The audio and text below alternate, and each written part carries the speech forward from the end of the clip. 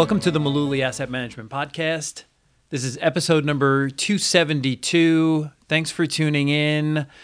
I'm Tom Mullooly. Joining me this week is Tim Mullooly. Hello, everybody. We've got a bunch of different articles that we wanted to bring to our listeners' attention. I think the one that rose to the top of the pile is the news surrounding Andrew Luck, quarterback from the Indianapolis Colts. Former quarterback. Suddenly announced that he's retiring at age 29.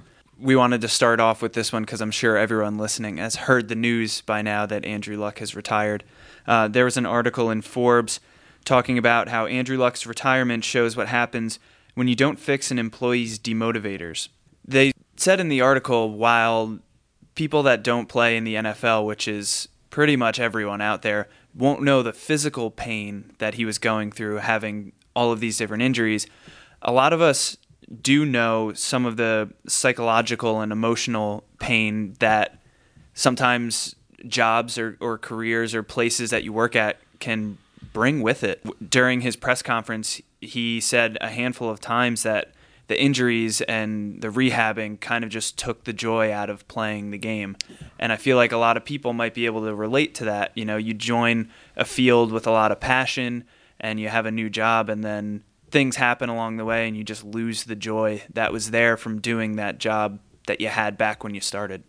It's a real problem, and it really does exist. I thought this was actually a very good article Mark Murphy published in Forbes. He gave a good example of someone who's, say they're a top salesperson, and they come to work for your firm, but you paired them up with an assistant who is just awful at their job. How long is it going to take a CEO or supervisor to realize, wow, this is really holding this top performer back. Let's get rid of this other person, this assistant, and pair them up with someone who can really shine. Yeah. They said, which I found shocking, that 42% of organizations out there, the low performers were more engaged than the mid to high performers. They said, meaning your best employees can be suffering more emotional or psychological pain at their job on a day-to-day basis than your worst employees. And that's risky for the business. I saw it in living color when I worked on the brokerage side years ago. If you were not a big producer, they would basically say, okay, that guy in the corner office, he's got his own sales assistant, but everyone else out here in the bullpen, like all 11 of you advisors or brokers, you're going to work with this person who has trouble walking and chewing gum. Right. And basically you had no help. Yeah. And you had to figure it out. And then every once in a while, a salesperson would kind of climb out of the mud, and they would get a deal to go across the street to another firm. They'd get a little more help, not a lot, a little more help, and all of a sudden, they're a superstar. Yeah, I think it's important to just remember that while someone might be performing really well at their job, if the culture or the incentive system or the whatever's going on during the office, that affects their job performance as well. Like, they might be one of your highest earners, bringing in a lot of new clients and big bucks for the firm, but if they're not actually happy with what they're doing, they're a flight risk. You know, they can just up and leave. It doesn't say a lot to the building company loyalty. It might not be sustainable. Okay, since we're talking about Andrew Luck, trivia question: who did he replace as quarterback of the Indianapolis Colts? Peyton Manning. Yeah. Right. Okay, so Andrew Luck's dad played in the NFL. Did you know that? I did. His name was Oliver Luck. Yeah. So who replaced Oliver Luck as quarterback? I'm going to guess Archie Manning? Correct. Yeah. Archie Manning. Tom Mullooly is an investment advisor representative with Mullooly Asset Management. All opinions expressed by Tom and his podcast guests are solely their own opinions and do not necessarily reflect the opinions of Mullooly Asset Management. This podcast is for informational purposes only and should not be relied upon as a basis for investment decisions. Clients of Mullooly Asset Management may maintain positions in securities discussed in this podcast. We found this story that we thought we'd share. We don't want to get into a lot of details of this, but it was in Markets Insider, which I think is like a subcategory of Business Insider. But they talked about something going on in Australian markets. Yeah, the headline is crazy. It says, dating apps have become hotbed for scammers trying to trick investors into making risky trades. This is a real story. Yeah.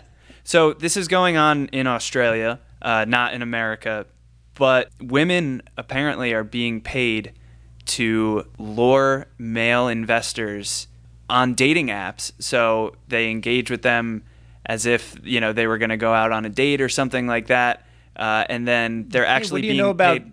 Yeah, what do you know about frozen concentrated orange juice features or something, They're getting paid to get them to invest money, I guess, on those dates or like over the app in like risky leveraged trades. I think they call them contracts for difference. It's like options and all these different leverage crazy things. So these are products that are leveraged like 200 times to one, or in some cases 500 times to one, where basically you put up a couple of bucks and the potential is there to make, thousands and thousands of dollars, but the reality is these are just scams. Yeah. I mean, you hear about scams on dating apps with like the people aren't who they say they are, but I honestly never even thought that something like this would ever be a thing. Investing scams on dating apps, like gosh. When you see these stories, you think that this probably happened just once or twice, but it turns out that the Australian Financial Review reported that brokers are spending more than $280 million a year on commissions for these women that they call introducers. Wow is right. They're including women on messaging services and dating apps to reach out to traders. So they'll get large commissions if they're able to convince traders to invest in these contracts. It'd be interesting to see if something like this were to happen in the U.S., because I'm not sure what the Australian laws are. But in terms of, would these women be considered advisors or brokers or some kind of representatives in, like soliciting business, giving out recommendations for securities, and they're being paid for it? So wouldn't that qualify them? They have to register as an investment advisor or a broker? I wonder if they're even real people. It makes you wonder because it also said this Australian, basically the equivalent of the SEC in Australia, said that investors have lost in the past year close to $2 billion in these speculative contracts. File that under the yikes category. Yeah, really. For headlines. So I think Josh Brown wrote a really good article this morning or yesterday that we wanted to talk about in terms of bubbles and active versus passive investing.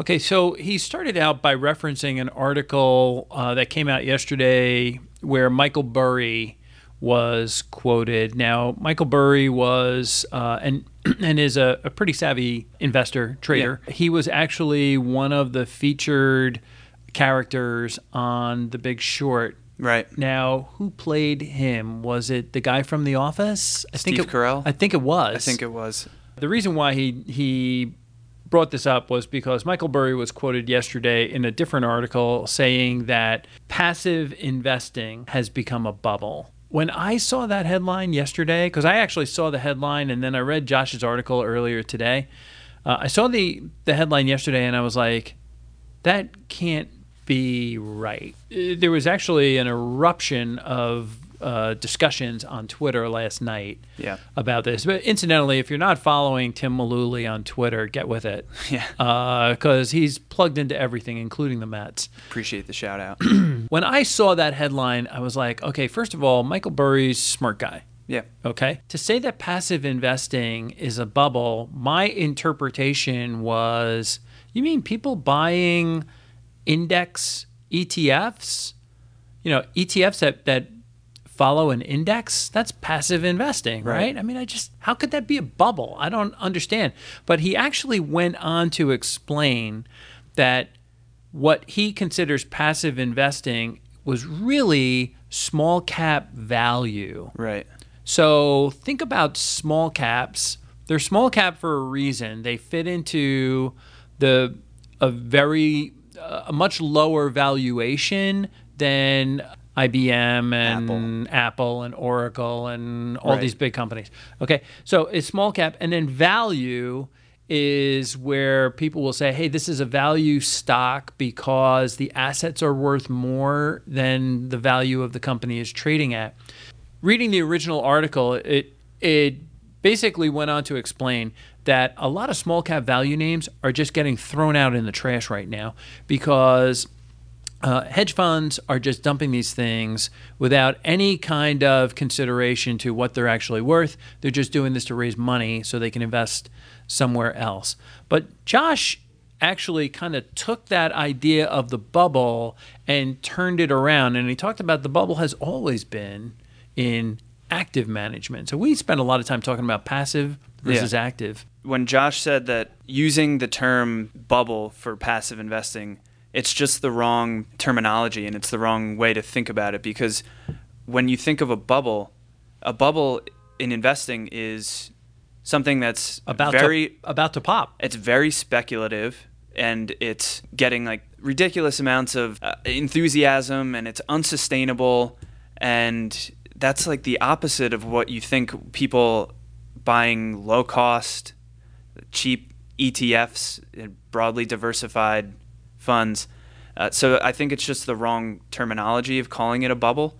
But he talked about how the active bubble really started back in the 80s with these actively traded mutual funds, and it pretty much ran all the way up through the tech bubble in the early 2000s and then through the great financial crisis in 2007, 2008. Right. So really what we've been seeing from the recovery after the great financial crisis till now, and the trend towards low-cost indexed ETFs is more of just reverting back to normal. And the bubble was more active management of what happened the previous 20, 25 years. Sure. You probably remember all of these ridiculous online brokerage firms with their crazy commercials. Yeah. You know, there was an E-Trade one, and he referenced it in his post about a truck driver who could buy his own island because he was day trading his account. Right. Yeah, things just got out of whack there for a long time. And up until the great financial crisis, up until 2007, 2008, that's kind of when people kind of just threw their hands up. They had had enough. After the tech bubble, and then after 2007, 2008, they were like, all right, we're done with this. Just give me the average. You know, just give me plain vanilla, give me the average. And that's the way the trend has been going for the last decade. You know, the amazing thing is that we still have folks that come in here for FIT meetings at our firm, and they still want to talk about performance and how we're going to do versus markets. I'm a little surprised that there's still some people out there who are trying to be performance chasers and think they can catch lightning in a bottle. I think it would be a better use of everyone's time if they understood how keeping up with the averages is probably the best thing that you can do. I don't necessarily blame a lot of the individuals that come in here, because a lot of people, they might have maybe worked with one other advisor or one other broker early on in their career. That might have been their only experience, and or they have no experience, and that's just what they heard over their lifetime growing up. So they don't know the change that has been going on in the industry over the last decade. So I think that it's important when they come in and they have those preconceived notions of, you know, performance and stock picking and picking the, you know, hot tips. It's important for us and other advisors to say, hey, the game has kind of changed a little bit. Like, here's how we're doing things now, and this is why we think it's a better approach. Very good article from Christine Benz on, as usual, on the Morningstar website. Christine, friend of the firm, was featured in a Living with Money podcast episode not that long ago. Who was on first, Jeff Patak or Christine Benz? Christine was on first. It doesn't feel like it was that long ago, but I think it might be bumping up on a year. But the article that she wrote recently was titled A Down Market Survival Guide for Pre-Retirees. And this is for people that are worried that this bull market that we're in is eventually going to end. And if it ends right as I'm getting ready for retirement, what do I do? Very timely, because we get this question a lot. It's usually in like the top 3 questions that people within 5 or 6 years of retirement are asking. Like, what happens if the market goes down? And so Christine wrote this article with the idea that, hey, if you're within 10 years of retirement, right, here's a few steps you ought to keep in, or a few pointers you might want to keep in mind. The first one, she said, was see where you stand. We talked about this on the Living with Money podcast for this week. She was like, as much as it might hurt, if the market gyrations are making you uncomfortable, you need to log in and look. Right. Even if it's down, you got to know where you stand. You got to know what the numbers are. And I totally agree. So step 2, she said, you need to turbocharge your savings. And I'll admit that my wife and I are in that scenario now. Yeah. The kids are out of school. They've all moved out. And so it's, okay, let's step on the gas for the next 10, 12, whoever knows long, this is going to be. But this is really when we should be stepping on the gas in terms of increasing our savings, not only in retirement plans. I mean, you have some thresholds, but if you have the ability to go above and beyond that, you really should be socking money away. Now's the time to do it. It's an important point to remind people, you in terms of the market and your financial plan, you control what you can control. You can control your savings rate. You can't control what the market does. Right. So if you're worried about something, you might as well worry about and do something about what you can actually control. Well, speaking of taking control. Yeah, the third point was take control of your retirement date. And she said that is sometimes out of people's control. Downsizing, if there's a recession, that's also probably going to raise the unemployment rate back up from the low points where it's at now. But she said, a couple ways that you can personally try and take control of when you want to retire is living a healthy lifestyle. You don't want to get sick and have medical expenses that deplete your retirement savings. And I'll add that we've had a couple of situations where clients have told us over the years gone by, that I'm definitely retiring at 62 or 65 or fill in the blank. And then a few years before that, they get sick. Right. And they don't even make their retirement date. Yeah. And so to our listeners out there, you really need to think this through. Yeah. Sometimes, I mean, the sicknesses might be out of your control, but again, controlling what you eat and how much you exercise, and also perhaps think about continuing education and keeping up with technology. So at your job, you become more valuable to the company and you don't fall behind. Makes sense. Yeah. The fourth point that she brought up, she said, revisit the, in quotes, safe portion of your portfolio. You always need to reassess, especially as you're closing in towards retirement. You might need to increase the safe amount in your portfolio, or maybe you're being a little too conservative. Right. Yeah. And if you do some projections and you realize your investments aren't going to give off as much as you think, and you have a little bit of time to let the account grow, you might want to maybe pull the reins back. Which kind of spills over into step 5, which is assess your equity positioning. How much of your investments are really invested in the market and subject to risk? Right. That's really important to know what your allocation looks like. And then step 6, factor in what kind of sequence of withdrawals you want to take, and what do you want to do with Social Security. These are all huge factors in determining your cash flow. Yeah, especially with Social Security, there's a bunch of different scenarios and different numbers to crunch in terms of if I wait to 62 or if I wait till 65 or if I wait till 70. The 7th point that she brought up was evaluate anticipated lifestyle changes, meaning when you retire, are you going to move? Are you going to relocate? Right. What are you going to do? You're going to downsize? How much money are you planning on spending? Do you want to travel? Lifestyle changes, all of that kind of thing needs to be evaluated and reevaluated on a constant basis. And the constant basis part is, I think, the thing that a lot of people overlook. One of the phrases you've heard me use a lot with clients is semper gumby. Mm-hmm. always flexible. Right. And you just have to be ready to change your plans if the situation calls for it. Yep. So people get sick, things happen. You want to really be up to speed on what's going on with all of this stuff and not be locked in. Yeah. And the final point that she brought up, step 8, assess your insurance safety net.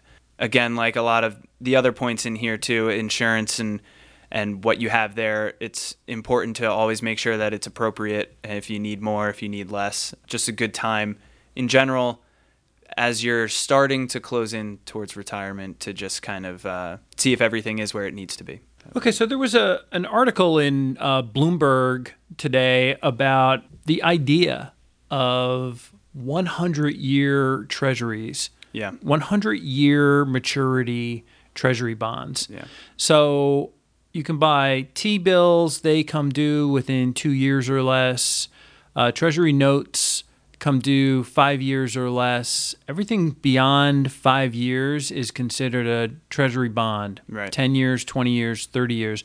There was a time in the 1990s when the Clinton administration actually stopped issuing 20-year treasury bonds. Yeah. And the idea was they wanted to reduce the debt and the deficit, so that's where they stopped issuing 20-year. But now they're talking about, since rates are so low, maybe issuing 100-year treasuries. Right. They said with the 30-year now under 2%, this might be, they said there's no better time to do it than now than to issue 100-year bonds.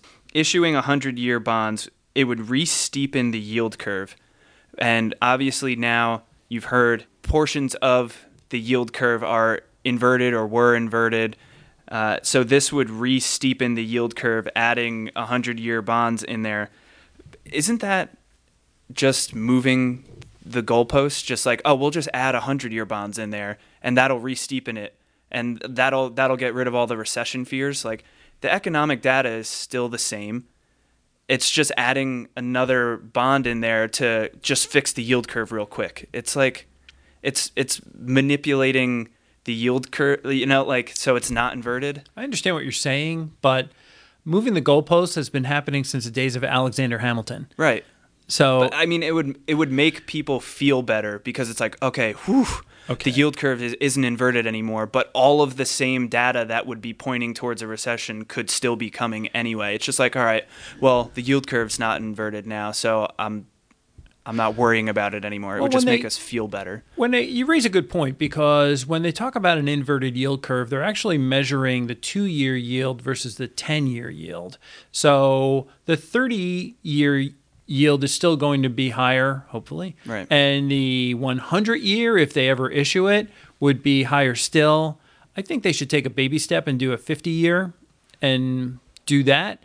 But yeah, it does raise an interesting question about manipulating the yield curve. There's something else out there that nobody is talking about in all of this discussion about the economy and the inverted yield curve and all this stuff.